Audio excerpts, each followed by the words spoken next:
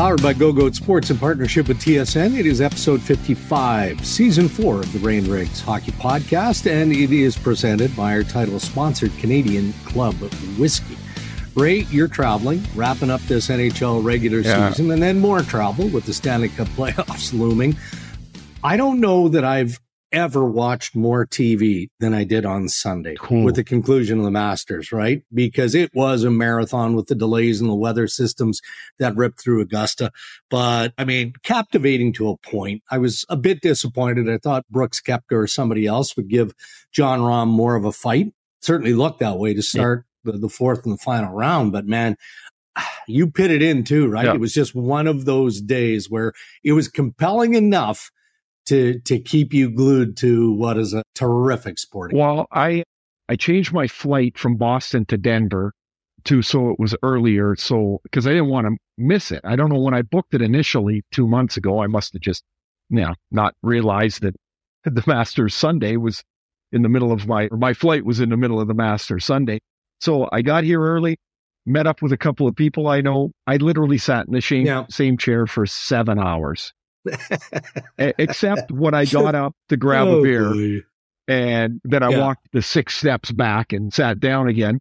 And man, Rahm was a machine. Wasn't he? And I just thought he played with like incredible poise. Like when he was behind, it didn't look like he was really forcing stuff.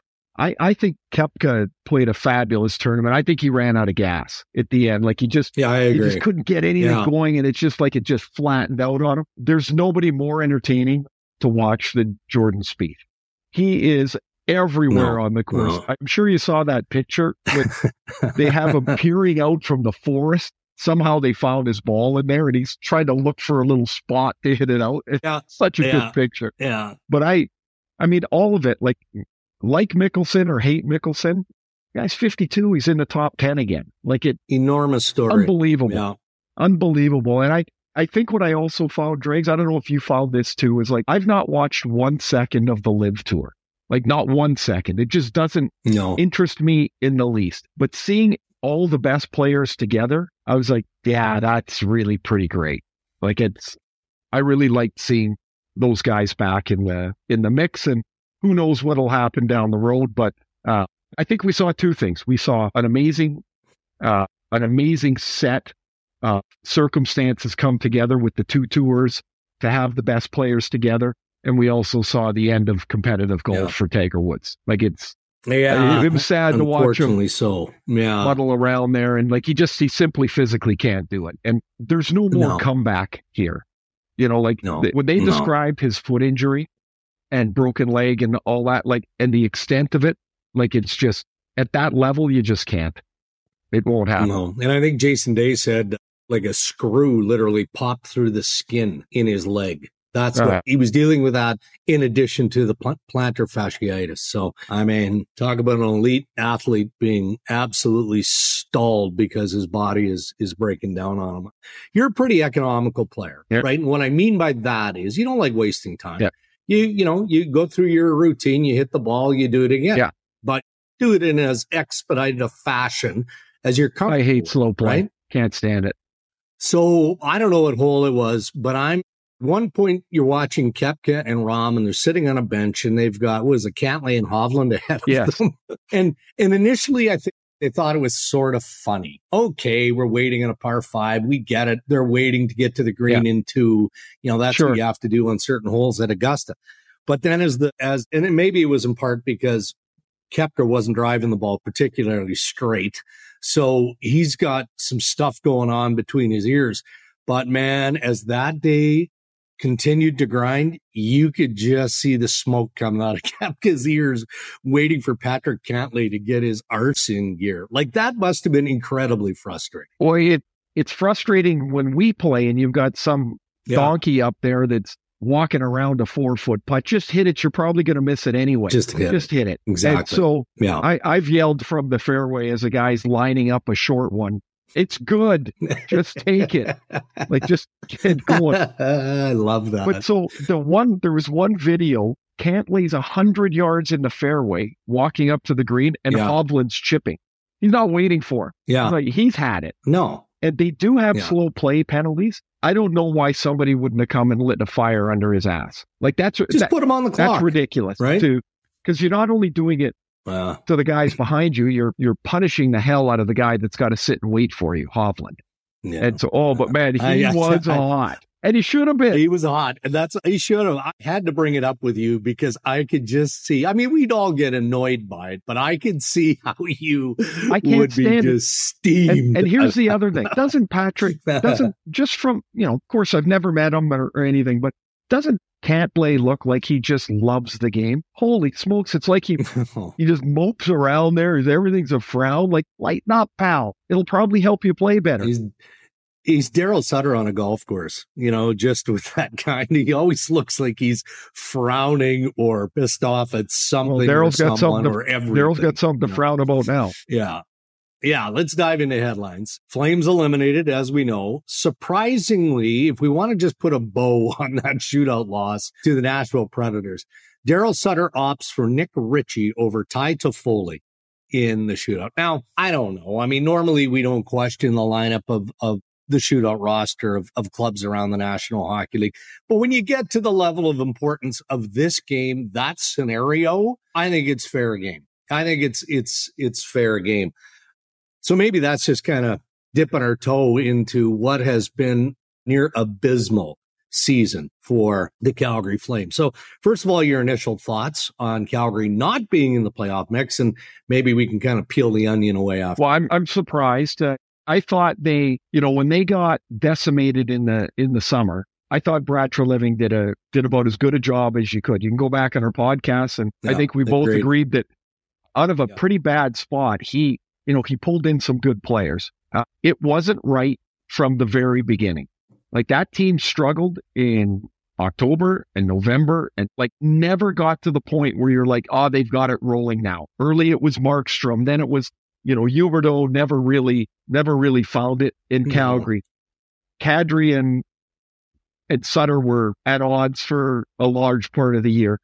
It comes right, now you get down to the shootout thing, and I can't figure out a world where I would pick Nick Ritchie in front of Tyler Toffoli. I just wouldn't. I don't know how many, doesn't matter how many shootouts you have in practice, Toffoli's a better goal scorer. And that would have been my choice. Now, here's the next stage to that, Driggs, and this is right up into what you deal with. What's next? Daryl Sutter is the only person, to my knowledge, in that management coaching tree that has a contract. Under contract. How is that even possible? Yeah. And so what does that mean going forward? He's got 2 years left on his deal, I think I have in my head, and that's a wild scenario. That's and Calgary's in a funny spot. So they've got all this management stuff they've got to sort out. They still don't have their new arena sorted out. That thing's way beyond due date. And so, you're looking at a new arena there. You're looking at max speed, 2.5, 3 years at least, because you've got short building seasons in Calgary. It's not like if Arizona ever gets their stuff together, they can build 12 months of the year. So it's a funny set of circumstances around the Flames. Yeah, and it makes you wonder, right? There have been some speculating on Brad Treliving. Maybe he was approached before the start of the year and just said, you know what, let's just pump the brakes here. Let's get the season going, see where we're at, and maybe revisit it at that point. So those questions are going to have answers. Is Treliving coming back? Do the Flames want Brad Treliving back? Then what do you do with Daryl? It seems un-Daryl Sutter-like to step away in whatever capacity, unless maybe he goes into management if Treliving isn't coming back. There's all sorts of questions around this team. And then you look at their roster, and they've got a handful of guys who are pending unrestricted free agents who maybe are looking at this, assuming that they have market value as a get out of jail free card. And then you look at the long-term contracts of Kadri and Huberdeau. You've got Uyghur there. There are way more questions available than answers. And I don't know that those answers are going to come anytime soon, even though the season is about to end for the Flames. Yeah, this will be really interesting because you have to establish what road you're going to be on. Like, are they going to try and bring along 6 or 7 young guys to balance out the money that they've paid at the top end? Do they have to add players that can, I think they have to probably add players that can compete around the ages of the guys they've got that are at the older end. I agree. It's a really, really tricky spot. And there's no question Daryl is not an easy guy to play for. There's no secret about that. That's been forever. No. And maybe some of those guys don't want to do that again. I mean, like there was a real powder keg there in Calgary that I agree. It's about ready to be lit because they've missed the playoffs. And you can't just say, it'll be better next year. That's not the way. No. Well, we'll continue to monitor that situation, but it will come to a head in the reasonably near future. The Winnipeg Jets need 1 point to clinch in the West. I mean, it seems like a foregone conclusion. They're going to do that unless they don't. But it seems like there's analysis right there. Yes, they will unless they don't. I like it. Unless they don't. I like it. But have you seen more out of Winnipeg that would give you an indication when they lock down this playoff spot, that is going to rejuvenate this group and they're going to be a handful in round? Well, I think, Dregs, the last week or so has been pretty committed by the Jets. After, I mean, they looked to be. They were all over the map. Like it was, I think I was as surprised by them being in first place as I was by how bad they were for as long as they were. I kind of felt they were in the middle of that somewhere. Like they've got some really good players and met some really good players. And they all seem to fight against what made them successful. Like it's a hard way to play. And if you look in the playoffs, if you get in there and Ehlers and Connor find their game to the levels we know they can play at, and you've got a pretty good defense, you've got a great goaltender. Scheifele seems to, it's possible. Yeah, Scheifele seems back on the beam a little bit here. Yeah. All of a sudden you're like, well, that's more of the team I expect them to be. And of course, if they get in, who they play is all over the map, right? Like it can be just about anything. That's right. Yeah. Messy cap situation in Toronto, right? They've got Matt Murray, who continues to deal with symptoms, concussion-related symptoms. You've got Ilya Samsonov, who has to play a lot, right? I mean, just by virtue of the position, they don't really have anyone else because they cannot call up Joe Wall from the American League because of their cap situation. For the last couple of games, they've gone with an amateur trial goalie.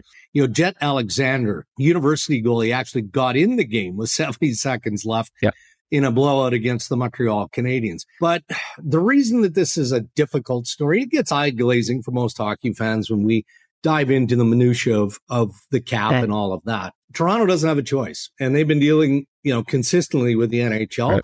Believe that they felt like they had reached the point of an emergency recall scenario whereby they could have brought up an American League goalie, and the league said, no, you actually haven't. So, here they go, playing out the remainder of the regular season, unless something changes with a goalie that's not a pro goalie. And look, okay, the Jet Alexander story, at least for me, Ray, it's a good story when it's a one-off story. Right. The guy gets 70 seconds in the NHL, never going to forget it. Good for him. But then it turns ugly because you're talking about the best league in the world, right? There's pro goaltenders who are available, but because the cap is so tight for the Maple Leafs, they can't take advantage of that.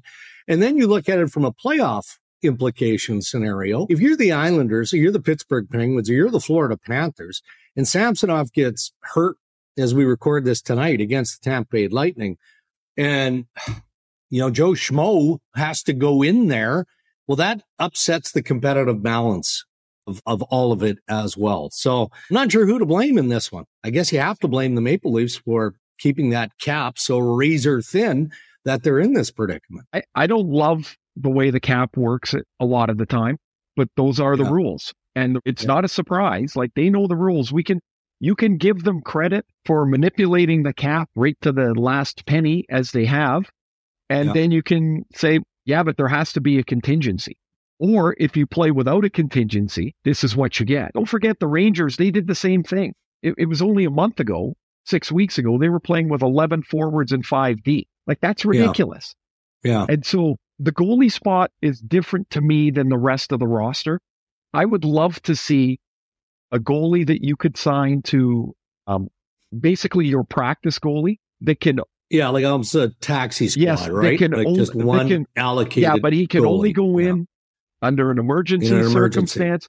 Yeah, he can only be, you could even, because teams would try to jack around with that right away too. And for sure. And you could say he can only be in 3 games or 5 games or whatever, pick the number.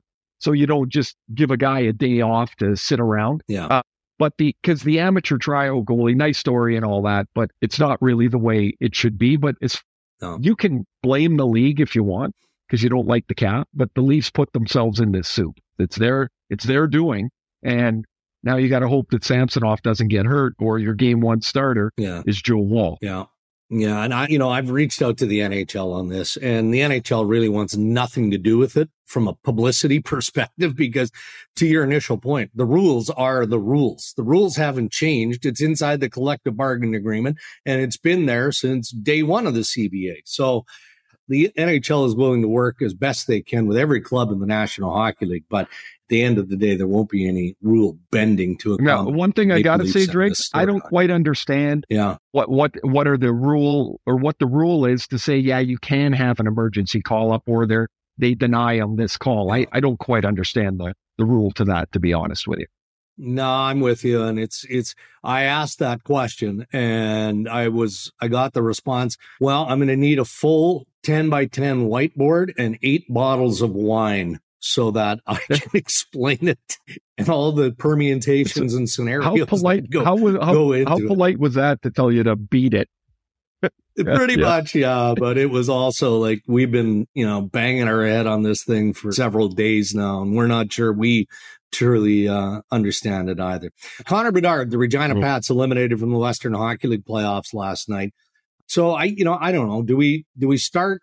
Everybody can look at the bottom feeders in the NHL regular season standings, which are soon going to close. But have you given this any thought? I mean, there are compelling stories if you look at the bottom 5 or so, right? Of where you could make the case that Bedard is needed the most, but maybe to spice it up a little bit, where is the best spot for Connor Bedard? And for me, that's as intriguing as anything, because I feel like the Chicago Blackhawks, with their resources and everything else, are probably going to get their rebuild transitioned and turned around more quickly than maybe some of the others. And that could be unfair to Columbus. You could make a case for the Anaheim Ducks and how Connor Bedard would fit in nicely there with the likes of Trevor Zegras and Drysdale and some of their younger pieces. Or is there another team for you, Ray, that seems to kind of leap out of the stand? Well, you say who could use them the most? Well, the answer is all of them. You're not down there because you've got a real strong group put together. No.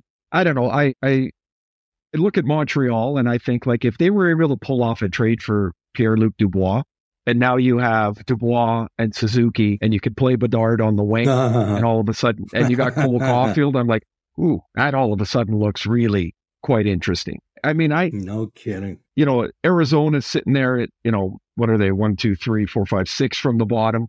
And I can't even tell you what they're going to do there. Like, what is that rebuild going to look like? Eventually, they're going to have to get players. You can't just keep collecting draft picks. And so that seems like that would be tough. Chicago, I'm with you. Columbus has some pretty intriguing forwards in their system, but man, they've been in a perennial rebuild, it seems like, for a long time. But you go, oh, wait a minute. Feels that way. But you go, what if Laine gets healthy? You got Goudreau there. You've got Kent Johnson. Yeah. Marchenko's a good player. And you're like, wait a minute. When they're getting Zach Werenski back. Pieces. That sounds decent. Anaheim and San Jose are a long way from being a good team. Like, just by the position that they're in now. I don't know. The kid's a phenomenal player. I think I've said before, the expectation on him is unrealistic. And the fact is, he's going to go to a pretty bad team, and it's going to be hard for him. It really is. Yeah. Unless that team goes out in the summer and spends a little bit of money to surround him a bit. Because here's the thing. If you're a bad team and you get Connor Bedard, you don't want to get pretty good next year. You don't want that. Yeah. You want to be no good again because you want a top pick the next year. For sure. Yeah. You're building around a kid that seems to be, pretty rare find. 141 games, 144 goals. Yeah, in the Western Hockey League. That's That's and don't forget too, like he's 17. It's not like he's 19 years old. So you're Connor's dad or his agent, Greg Landry. Look, we've been to enough international events. We've seen the great teams at Hockey Canada, USA Hockey, the European federations put together for the Men's World Championship. Connor has played a Summer World Junior, played World Junior in December, just gave everything he could for the Regina Pats, to the Regina Pats. So if you're dad or you're the agent, do you say, you know what, bud, we know Hockey Canada is going to call. You need to just sit this one out. You'll have plenty of opportunity to play at the Men's Worlds and other international events as a pro moving forward, but you need to rest and just get ready for the off season, get ready for the draft. Would that be your advice? It would be, because don't forget, the World Championships are 3 weeks. So you go over there, kind of the 1st of May, you get back the 3rd week of May-ish, somewhere there. Yeah. Pretty soon you're at the draft. Well, he doesn't need to go to the combine. No, I got a sore shoulder. I don't know. He doesn't need to go. Yeah. But you're at the draft. Then you go to development camp because, they're going to want you there at the camp. Then you got probably from there, what do you got? Maybe 7-8 weeks until camp opens. And then you're going to be playing in a league that's fast forwarded to everything that you've ever done before. I think the prudent spot is to stay. And Drakes, when is the lottery? Do you have the date offhand? I don't, but after the first round, maybe. Does that sound right? So the team is going to be picked. The World Championship's going to be picked. Before that lottery, because that team would also have influence too. I mean, he could be in Europe if he opts to go. I mean, which, okay, you're right. It's not insurmountable. It's not a huge deal, but it is part of the ceremony and everything that is the dance leading up to being selected first overall. Right. So, I mean, I just think that I would value the rest given the last year that he's had. Agreed. Yeah. All right. Let's wrap up headlines with this. Jonathan Toews. All right. He's not saying he's done. He's not officially saying he's done. Sounds like if he decides to play next season, it's not going to be in Chicago with the Blackhawks. And we can appreciate why that would be too, right? I mean, turn the page, maybe he does want to chase another Stanley Cup. If he feels strong enough physically, then good on him. Short-term, low cost. I think he'd be a real juicy ad, wouldn't he, for a top contender? If he looks at the Patrice Bergeron package or something like that, why wouldn't he do that if he feels healthy enough to do that? Well, there's a couple of things to that. One is nothing in his play right now shows you that he can be a really effective player on a good team, right? He hasn't played much at all. Yeah. He hasn't played much. No. So he's not in great shape. It's really hard to get into shape, like the shape you need to be in as you get older. It's really hard. And maybe you don't have the stomach or the heart anymore to do that. Like he can't sort of say that he's going to do it. No, that's fair. So he's got to either be all into it, and it's not the playing. The playing's actually the easiest part to this, Drakes. It's all the other work to get ready to be possibly considered to play. Yeah. Because, you mentioned Bergeron, Boston's top two centers make $3.5 million this year on the cap. It's a big reason why they're able to do what they do.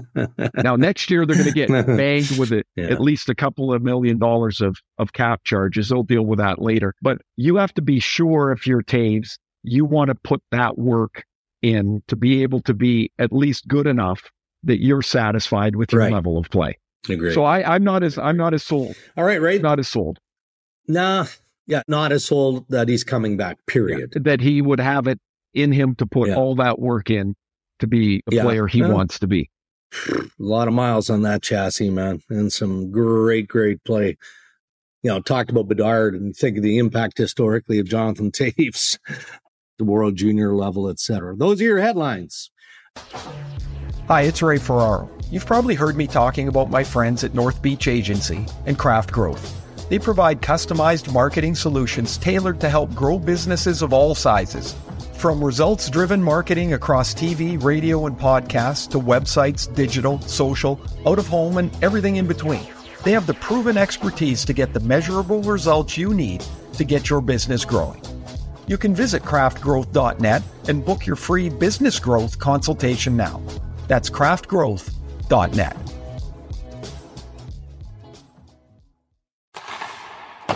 No Chris Abbott. He's tied up in meetings here. So we're going to do the Betano.ca segment ourselves, Ray. Betano.ca, available in Ontario. Remember, Betano reminds us the game starts now. Why don't we quickly peruse some of the more interesting betting that can be done in Betano.ca as we look at the National Hockey League's Western Conference. Well, let's do both the West and the East, the winners. So right now, the Colorado Avalanche are sitting at plus 275 to win the West. And then it shifts to the Oilers at plus 400. Is that fair? You like that? I'm a bit surprised. I thought Edmonton might be considered top team to come out of the West, but the defending Stanley Cup champs are hard to overlook. Yeah, they are. Man, if you look at what the Oilers have done since March 1st, they're by far the best team, and they're the healthiest team. Like, you know, look at Colorado, and I'm still wondering what, you can't count on anything from Landeskog. If you get something from them, man, what a great bonus that would be, right? But they're still, Makar's been out again, and they may be just hanging on to him until the playoffs. But I think Byro's back, so I'm in Denver right now, and so I've got the Oilers and Avs tonight, and it would be really interesting to watch them play. The Oilers are still trying to fight for the best spot they can get to. Colorado's in that mess in the Central still, but I thought I look at that, I think they would be tighter. I think Edmonton's as good as anybody in the West right now. Yeah. We see Mark Stone skating with the Vegas Golden Knights. Vegas right now, according to Betano.ca, is plus 500 to win the West. That's a fair assessment, I think. If you look Colorado, Edmonton, and Vegas, all in that realm. Yeah, I don't think there's too much to differentiate them, except like who's playing a goal for Vegas this week. right, like that's a crazy scenario they're dealing with. As for Mark Stone, if he could play and you only got 10 or 12 minutes a night out of him, like maybe that's physically all he can give you, you could probably manipulate those minutes around that he'd still be a pretty effective player. Agreed. He's not, he's miles behind everybody, but he's really smart. And you could play him in the bumper spot on the power play. You could, have him a few shifts a period, and maybe he feels better than you think, but maybe not. And he'd still be a positive addition, I think. Yeah. So you've got Dallas at plus 600. It's surprising they're ahead of LA at plus 900. Well, LA's gone south here a little bit. They have of late. They got a shutout last night. They beat Vancouver, but I wouldn't be lining up to play LA. I'll tell you. I think that's still a pretty good team. Okay, Eastern Conference, Ray. Again, obviously it's Boston at plus 200, according to Betano.ca. This is a bit more of a surprise to me that Carolina is, right now anyway, in terms of the odds, ahead of both the Toronto Maple Leafs and the New Jersey Devils. So Carolina's plus 500, New Jersey, Toronto are plus 600.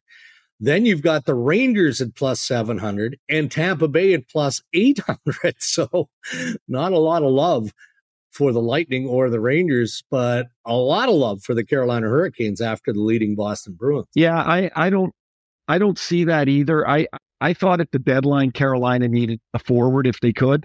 They lost Pacioretty, who they thought was going to be their one-shot scorer, if you will. And then they don't add a forward, and then they lose Svechnikov, who's probably their best scoring forward. I think that combination of events would have Carolina in a different place. I saw Jersey the other day. I was in Boston. They lost 2-1. They seem like they're not quite ready for that prime time yet. I think Toronto's really good. I really do. If they lose to Tampa, that would be an upset to me. Like I think Toronto should be favored. I think Tampa's gotten to the point where finally they're on the other side of the hill. The Rangers, for all that notoriety and shenanigans around getting Patrick Kane in there, they've kind of lost their way a little bit. And to me, it's kind of predictable. They've got a lot of the same guys. I'll be really interested to see, can they gel or can they find a way to to find the best minutes for each player, because it seemed to be in kind of a middle ground right now, and that's no way to be, right? Of course. No, and if it plays out that way in the playoffs, then we're probably going to spend a fair bit of time focusing on the New York Rangers in future Ray and Driggs hockey podcast. Right. All right. Thanks to Betano.ca. All sorts of different propositions you can sift through. Check them out at Betano.ca. Intriguing scenarios that will unfold by the end of the week as we lock in the playoff matchups and get ready for the Stanley Cup playoffs. All right. Ask Ray and Driggs anything, Ray.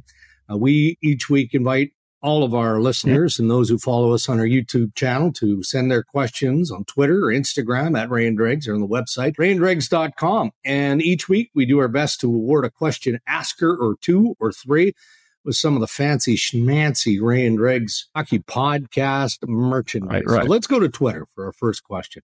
From Lori Bennett, okay, at Lori 10 Habs, at Lori 10 Habs. Kent Hughes has said he would be willing to trade Florida's first rounder in another Kirby Dach-like deal. Who might he target? Now, a lot of the discussions around this kind of swirl around Pierre-Luc Dubois. So maybe it's Pierre-Luc Dubois if you buy into the speculation, or could it be somebody else? Of course, it could be somebody else when you're interested in dealing away a pick like that. So, yeah, it's intriguing, right? Yeah. And it depends on the lottery, doesn't it? Well, it would. But again, they've got enough draft picks. They've got enough picks already made that are in their system. We've seen this year, they've run it at times, particularly late in the year, like a tryout, and they're getting a glimpse at what their future might be, about who their prospects are really prospects, who are closer to the NHL than others. Another Kirby Dach scenario, man. I mean, look, Chicago decided they were going to rebuild. Why they traded Kirby Dach, I don't get. I've never understood that. It still doesn't make sense. It makes no sense to me whatsoever. They traded away a player who's young, and then they drafted a player who's younger and smaller in that space. And so I've never understood that. I thought that was a hell of a move by Montreal. But yeah, I don't. The accumulation of draft picks is always a nice thing, till you get to a point where you're like, you got to turn some of those picks into players. And that second pick that they have from Florida is a great example of that. Joshua Marshall, Ray, Josh, he's a good dude at J. Marshy Bosco 93. What's been more impressive with the NHL Bruins? 60 plus wins and a plus 120 goal differential this season, or the 150 plus points by Connor McDavid? That's a good one. Both. Yeah, both. By the way, that goal differential is so far the best in the league. It's outrageous. Yeah, well, in 1970, was it 76, 70? No, 77, 78 is the Canadiens team that they're close to passing. Yeah. Theirs was 216. Like, did the other team forget to show up a couple of nights? Like, that's like, come on, just wild. I'm gonna say the Bruins. Only because so many different pieces have to fall into place for a team to be able to do that. I think what McDavid's doing is amazing. I look forward to watching him again tonight. Back-to-back 150 points is, well, the last guy that did that was Mario. And, that was in an era that was a lot easier to score in than the one that we're in now.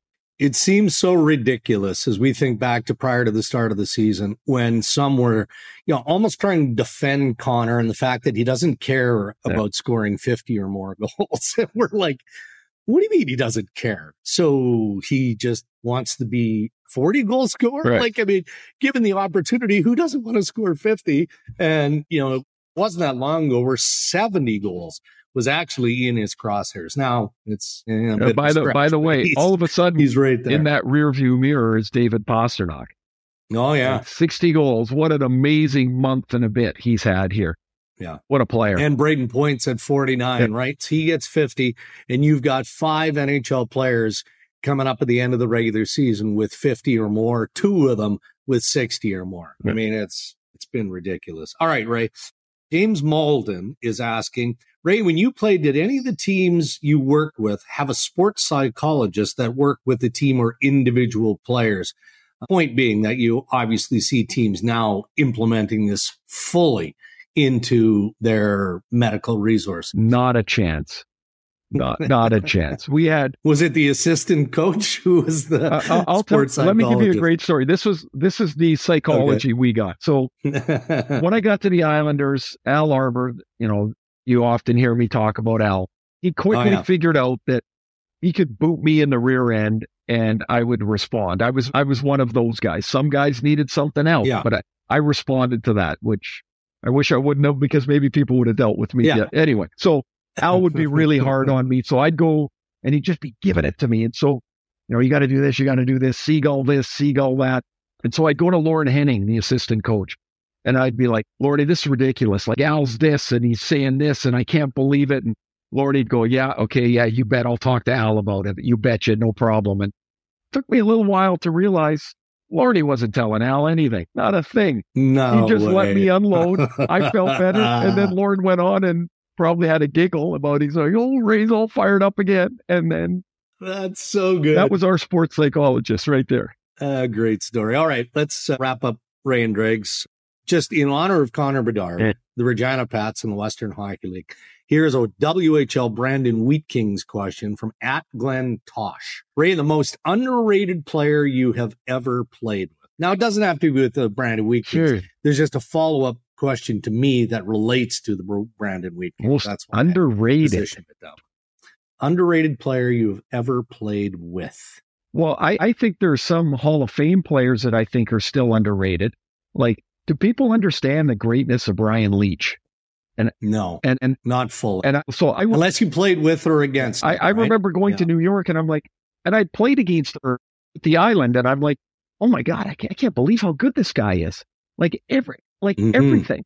So he would be one for me that jumps out. I've always said Ron Francis has never gotten his due. Yeah. As as one of the greatest passers in the game. I just like those two would stand out to me.